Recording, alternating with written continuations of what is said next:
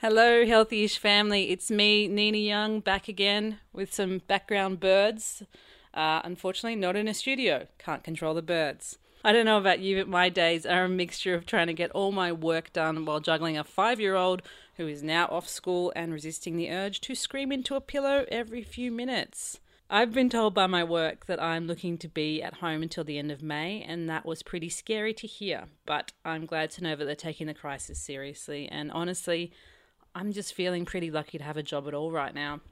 My partner and a lot of my family and friends are working in hospitality, and their career futures are looking pretty grim. And more often I'm reaching out to my mates and checking in and asking, are you okay? And the answer that's coming back is no, or I don't know.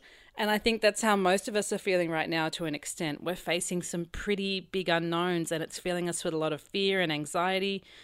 And as much as I wish I could, I can't solve that unknown, but I was interested in seeing if there was a way that we could better exist in that unknown.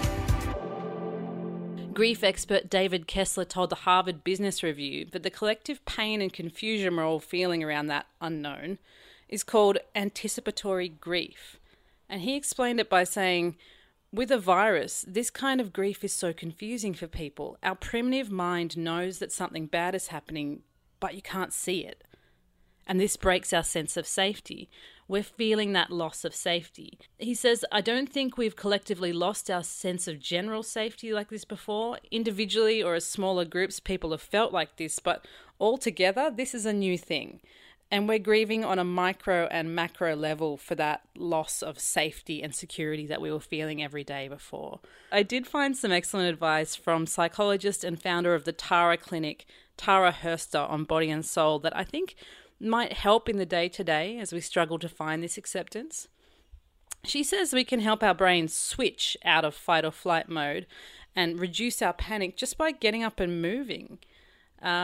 She explains that moving your body helps to tell your brain that you've moved away from the teeth of the situation and the danger is no longer a threat. So that's interesting. So you can get up and physically run and trick your brain into thinking that you've run from the danger. Nice brain hack. The next thing that she suggests is mindfulness.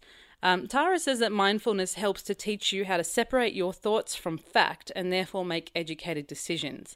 Now, mindfulness is a big health buzzword that we hear a lot, but it's actually not a very complicated concept. It's really just about being present in our bodies in the moment. Dr. Andrew Whale from the University of Arizona told Body and Soul that the practice of 4-7-8 breathing, an exercise that comes from Indian yogis who use it as part of their meditation practice, is a way to mindfully put the brakes on your breathing and force your heartbeat to slow down, which in turn has an effect on the rest of your body. Think of it like a little calming hack, like that brain hack from before. Here's how it works. It's pretty simple.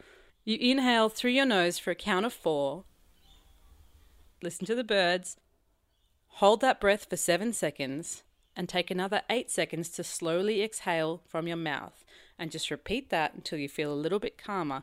I've been doing this and it really does help. If you have any similar mindfulness tips and tricks, hit up the Healthy-ish Australia Facebook page. Let us know about them. And you can also read more about mindfulness on bodyandsoul.com.au.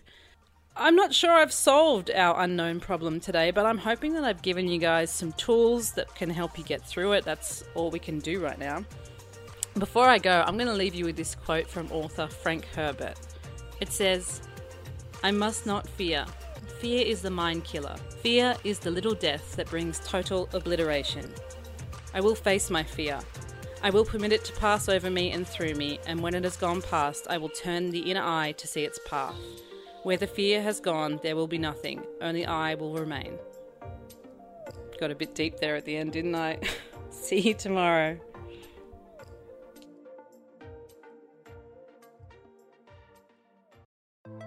Hey, I'm Felicity Harley and I host Healthy-ish, where we chat to experts, influencers and people in the know from around the globe to arm you with the knowledge to make healthier decisions for your mind, body and soul. I think if we're going to be focusing on health, like sleep is probably the biggest component of that. I think sleep is the cornerstone. Like choose the harder option, because I've never woken up and gone, I regret that run that I went at 4 a.m. I've never done that. Search for Healthy-ish and Extra Healthy-ish wherever you get your podcasts.